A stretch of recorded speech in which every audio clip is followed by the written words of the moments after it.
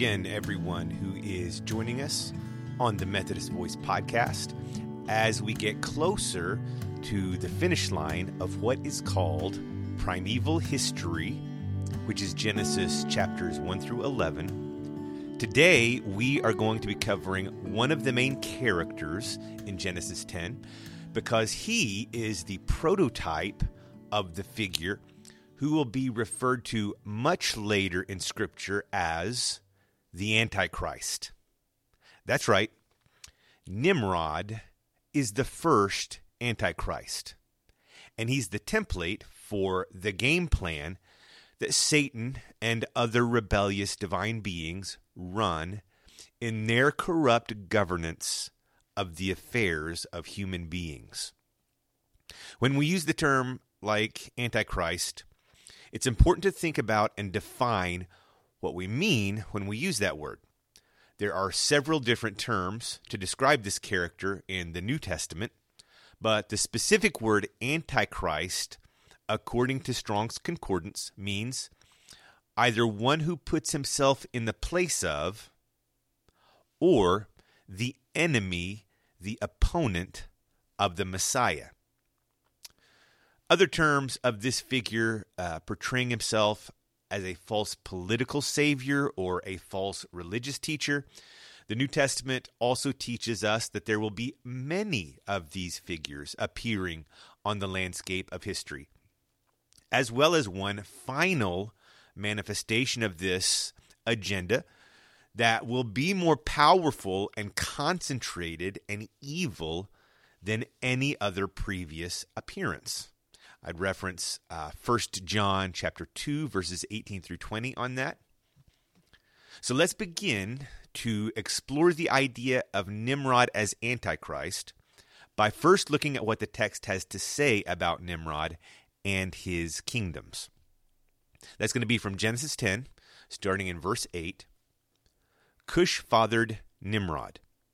He was the first on the earth to be a mighty man. He was a mighty hunter before the Lord. Therefore it is said, like Nimrod, a mighty hunter before the Lord. The beginning of his kingdom was Babel, Erech, Akkad, Calneh, in the land of Shinar. From that land he went into Assyria and built Nineveh, Rehoboth, Calah, and Rezin between Nineveh and Calah, that is the great city.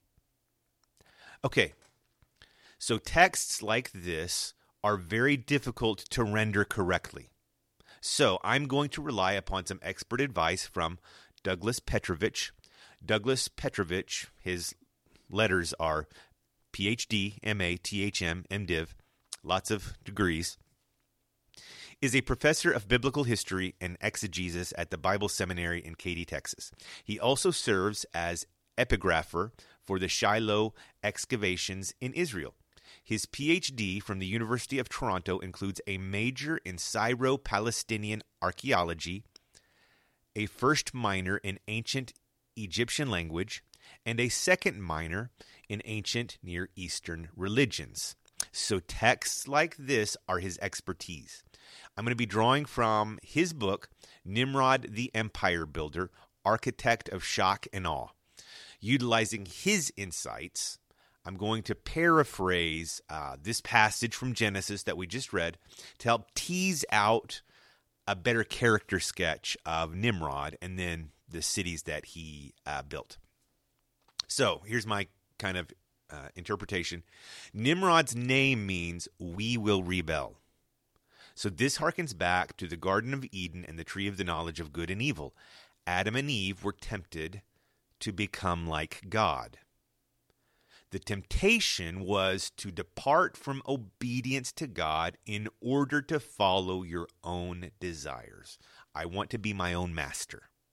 So to rebel could be rendered, let's stop being oppressed by doing what God wants and demands. Let's follow the desires of our own hearts and get what we want out of life. In Nimrod's rebellion, he became blasphemous against God. In this pursuit of being his own master, he became blasphemous against God. When the text refers to Nimrod as a hunter, perhaps a better rendering, according to Petrovich, would be butcher or slaughterer. The text immediately transitions to the kingdoms he developed, the implication being through warfare. Nimrod was the first mighty conqueror of other human beings. The motivation for such activity can be found in the following chapter, where it says of Babel, one of the contexts of the story, in Genesis 11:4, "Then they said, 'Come, let us build ourselves a city and a tower with its top in the heavens, and let us make a name for ourselves.'" So when the text refers to Nimrod as mighty, this not only describes his accomplishments, but also his motivation.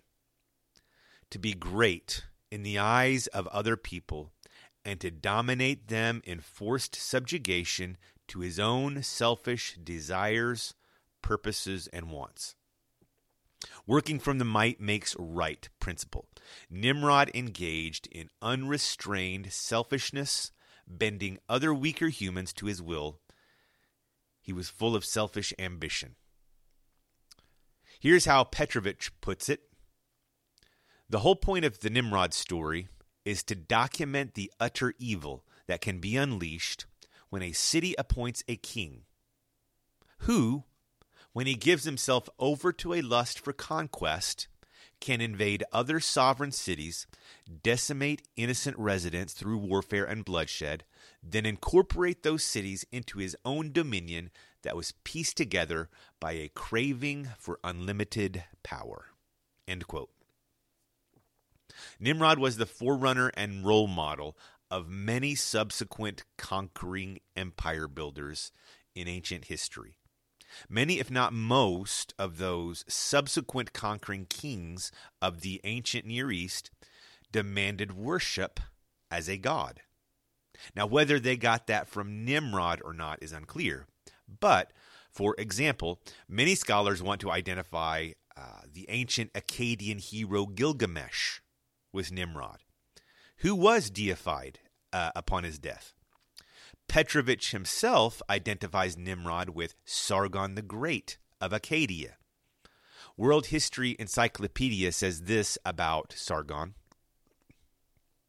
Sargon of Akkad, and note that's one of the cities listed in Genesis that Nimrod is supposed to have established. Sargon of Akkad was the king of the Akkadian Empire of Mesopotamia, the first multinational empire in history, who united disparate kingdoms of the region under a central authority. Sargon, also known as Sargon the Great, true king or legitimate king, was, according to his own autobiography, The Legend of Sargon of Akkad, that's the title of his autobiography, born an illegitimate son of a changeling and never knew his father. And so let's talk about what that word means. What is a changeling? That's explicitly what Sargon says of himself, that he was an illegitimate son of a changeling. What does that mean? Well, according to Wikipedia, a changeling was a substitute left by a supernatural being on kidnapping a human being. Sometimes the changeling was a stock, a piece of wood made magically to resemble the kidnapped human. More often, the changeling was a supernatural being made magically to look like the kidnapped human. Now, that's not too out of bounds, because the Bible says sometimes angels appear as humans to other humans. So that's not too far off. So continuing now with the World History Encyclopedia. His mother could not reveal her pregnancy or keep the child, and so he was set adrift by her in a basket in the Euphrates River, where he was later found by a man named Aki, who was a gardener for Zababa, the king of the Sumerian city of Kish. From this very humble beginning, Sargon would rise to conquer all Mesopotamia. Interesting. Now, this is just my take here. Now, if that description reminds you of Genesis 6 and the sons of God having marital relations with the daughters of men, which produced mighty men or men of renown, then you're on the right track. Continuing with World History Encyclopedia, scholar Paul Krywazek sums up the impact Sargon had on later generations in Mesopotamia.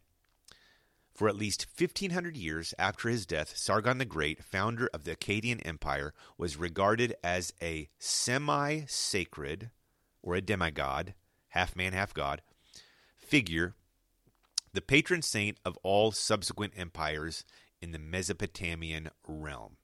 So, with that brief character sketch drawn, let's now turn our attention to the cities associated with his leadership and the Tower of Babel story.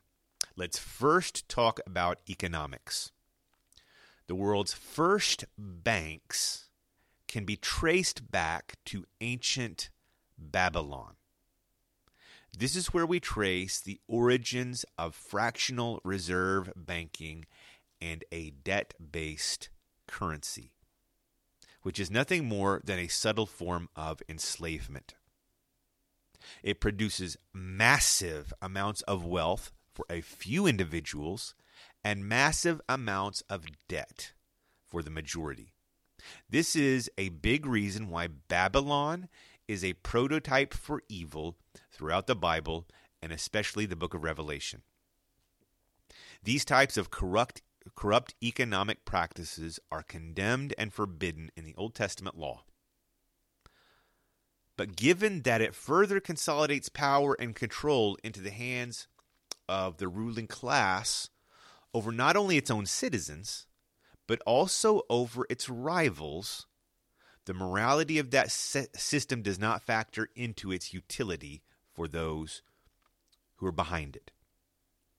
Blind ambition doesn't bother with silly questions like right and wrong. If governments really wanted to create prosperity for its people, they would provide government-issued debt-free currency, which is the Austrian system of economics. Every time this has happened in history, it has created massive prosperity for the many. But Satan likes control. So do people who are full of selfish ambition. Satan likes control, and he always worms his way into governments, especially powerful governments. Now let's talk about religious practices. Most any scholar will tell you that the Tower of Babel in Genesis 11 was a Mesopotamian ziggurat, or a species of pyramid building. I'm going to read to you an excerpt once again from the World History Encyclopedia on ziggurats. The ziggurat was an artificial mountain raised for the worship of the gods to elevate the priests toward heaven. Now pause. The Genesis 6 scenario where the sons of God came down and saw that the daughters of women were fair, according to the ancient book of Enoch, that event happened on Mount Hermon, a mountain. And so this is why a ziggurat is thought of as an artificial mountain. It is a meeting place, a symbolic meeting place with those beings. So continuing with the excerpt from the encyclopedia, the people of the Ubaid period, that's roughly 5,000 to 4,100 BC, are thought to have come down from the mountains to the plains of Mesopotamia and influenced the Sumerians, or they were the Sumerians, the first to build ziggurats as religious sites mirroring sacred high places. During the Sumerian Uruk period, that's 4,100 to 2,900 BC, ziggurats were raised in every city in honor of that community's patron deity.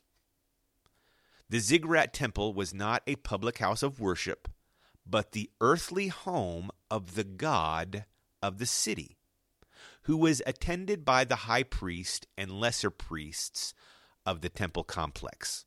The most famous ziggurat in history is the Tower of Babel, associated with the great ziggurat of Babel known as Etemenanki, the foundation of heaven and earth, or the link of heaven and earth.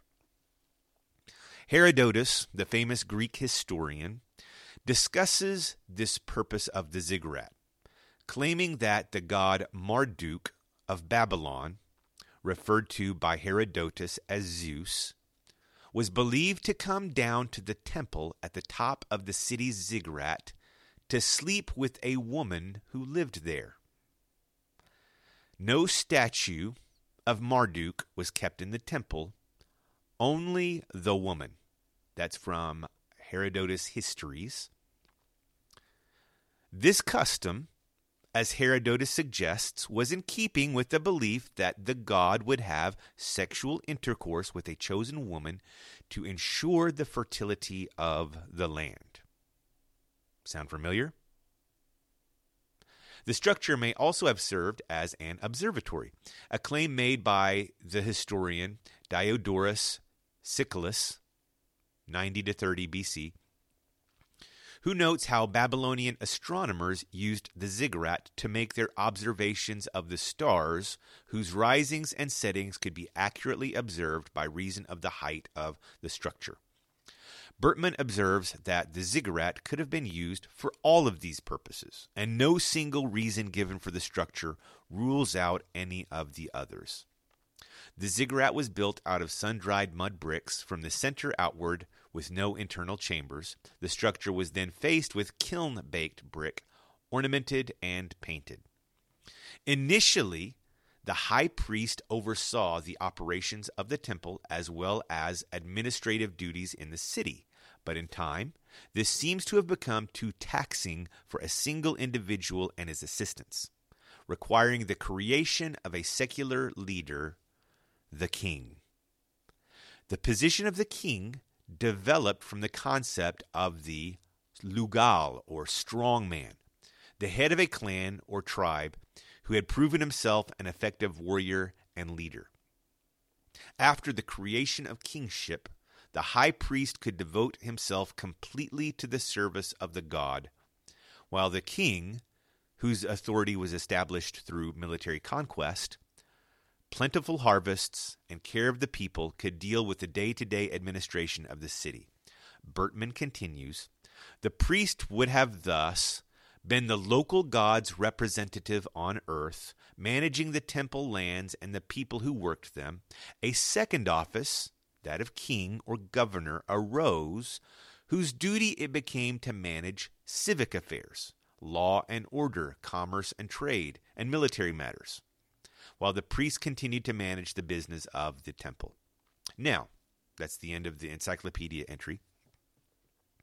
What we have constructed here with this sketch is the foundation upon which the Antichrist, false prophet, harlot Babylon motif is built in the book of Revelation. We have a political, military leader working in conjunction with a religious leader, operating under an oppressive, satanic, corrupt economic system which enriches them beyond all measure. All of these systems are working together to build human civilization in rebellion to obedience to the one true uncreated God. The people at the top of this system are motivated by selfish ambition, not serving other people. Quite the opposite. They are using and exploiting the people they conquer and rule for their own selfish ambitions. They want to become like God. That is, they want to have unilateral authority, tyrannical power, to call the shots and have everyone obey them. With this sketch, we have just explained the history of all human civilization and governments everywhere. It doesn't matter what kind of government or economic system we're talking about. There are beings in the unseen realm looking for talented people with unbridled selfish ambition to empower over others who will enslave and exploit the people of the earth to make themselves great. Now, in closing, let's draw some parallels and distinctions. First, the parallels. At the end of the day, this is a plagiarized version of God's plan. It's God's plan. The messianic profile in both the Old and New Testaments is of a chosen man who will be empowered by God to militarily conquer the nations of the earth and to establish a centralized global government. Now, in his military conquests, he is destroying these satanic Antichrist systems built upon human ambition. He's destroying those governments. The headquarters of that new government will be the political, economic, and religious capital of the world, Jerusalem. The Antichrist motif is a plagiarization of this plan which originates with God himself. Now, the distinctions. The Antichrist motif is a satanic inversion of God's plan. A pyramid, think about it, is a symbol that represents a tiny minority at the top supported by a massive structure at the bottom. It makes the masses slaves serving an elite minority. The kingdom of God, on the other hand, can be represented by an upside-down pyramid. It's an inversion. The elite, it's still a minority, but they're at the bottom serving the masses. Remember what the Bible says, the Son of Man came to serve, not to be served. And Jesus says of those who are going to be called great with him, the one who is great among you must be a servant of all. God's chosen man proved his commitment to this plan by submitting to a brutal beating and death on a cross to sacrifice himself as a ransom for many. He proved he's in it for others and not his own selfish interests and ambitions. That's why the return of this man to the earth is called the blessed hope of the church.